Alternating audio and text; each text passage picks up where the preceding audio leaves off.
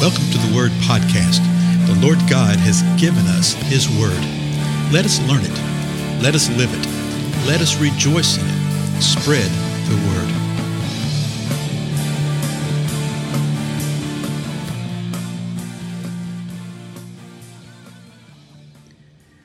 Blessings, everybody. This is Dale. Thank you so much for joining with me today on the Word Podcast. We're continuing through Psalm 119. We're up to verse 113. This begins a new stanza. And for today, I'm just going to read the stanza and point at some high points. And then in the next two episodes, we'll look at the details, okay? A little shorter time today. So verse 113 says this: I hate those who are double-minded, but I love your law.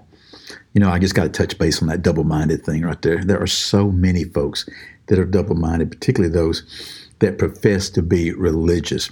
And Zodhiates says this: it indicates someone who engages in double-think. It's a process of illogical thought, perverse thinking that distorts and reverses the truth.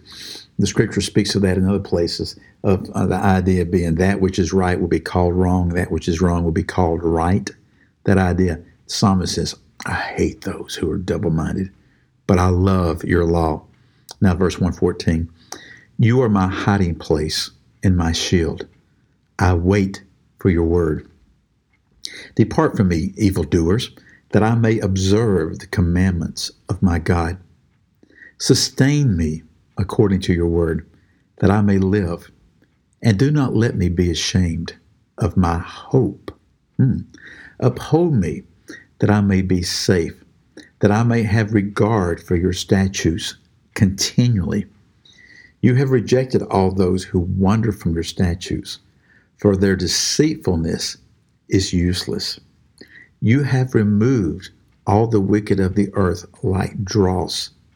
Therefore, I love your testimonies. My flesh trembles for fear of you, and I am afraid of your judgments. Whoa, that's a little different kind of feel than what we've seen in the previous stanzas. Though a lot of the common things that we see right here, how does he describe the word here? When verse 113, he says, your law.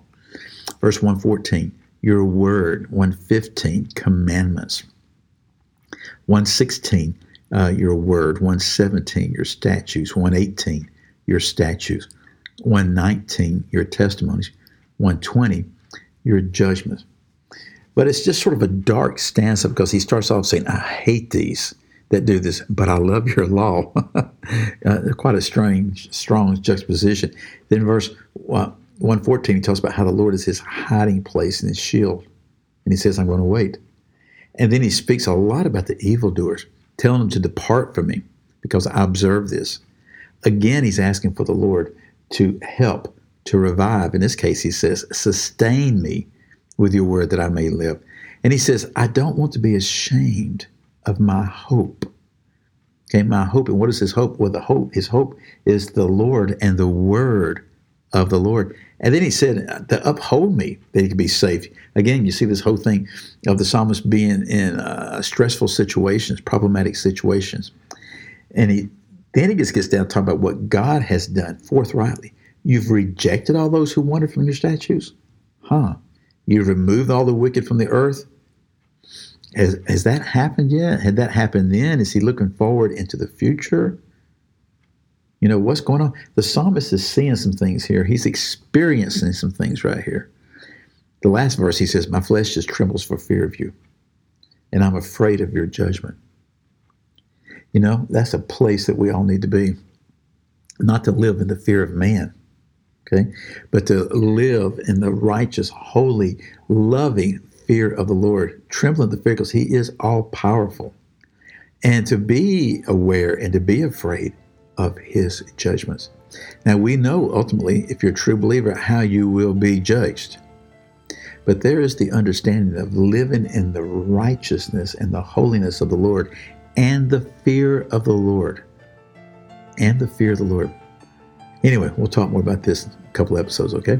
Again, I'm Dale. Thank you so much for your time. I'll see you then. Goodbye.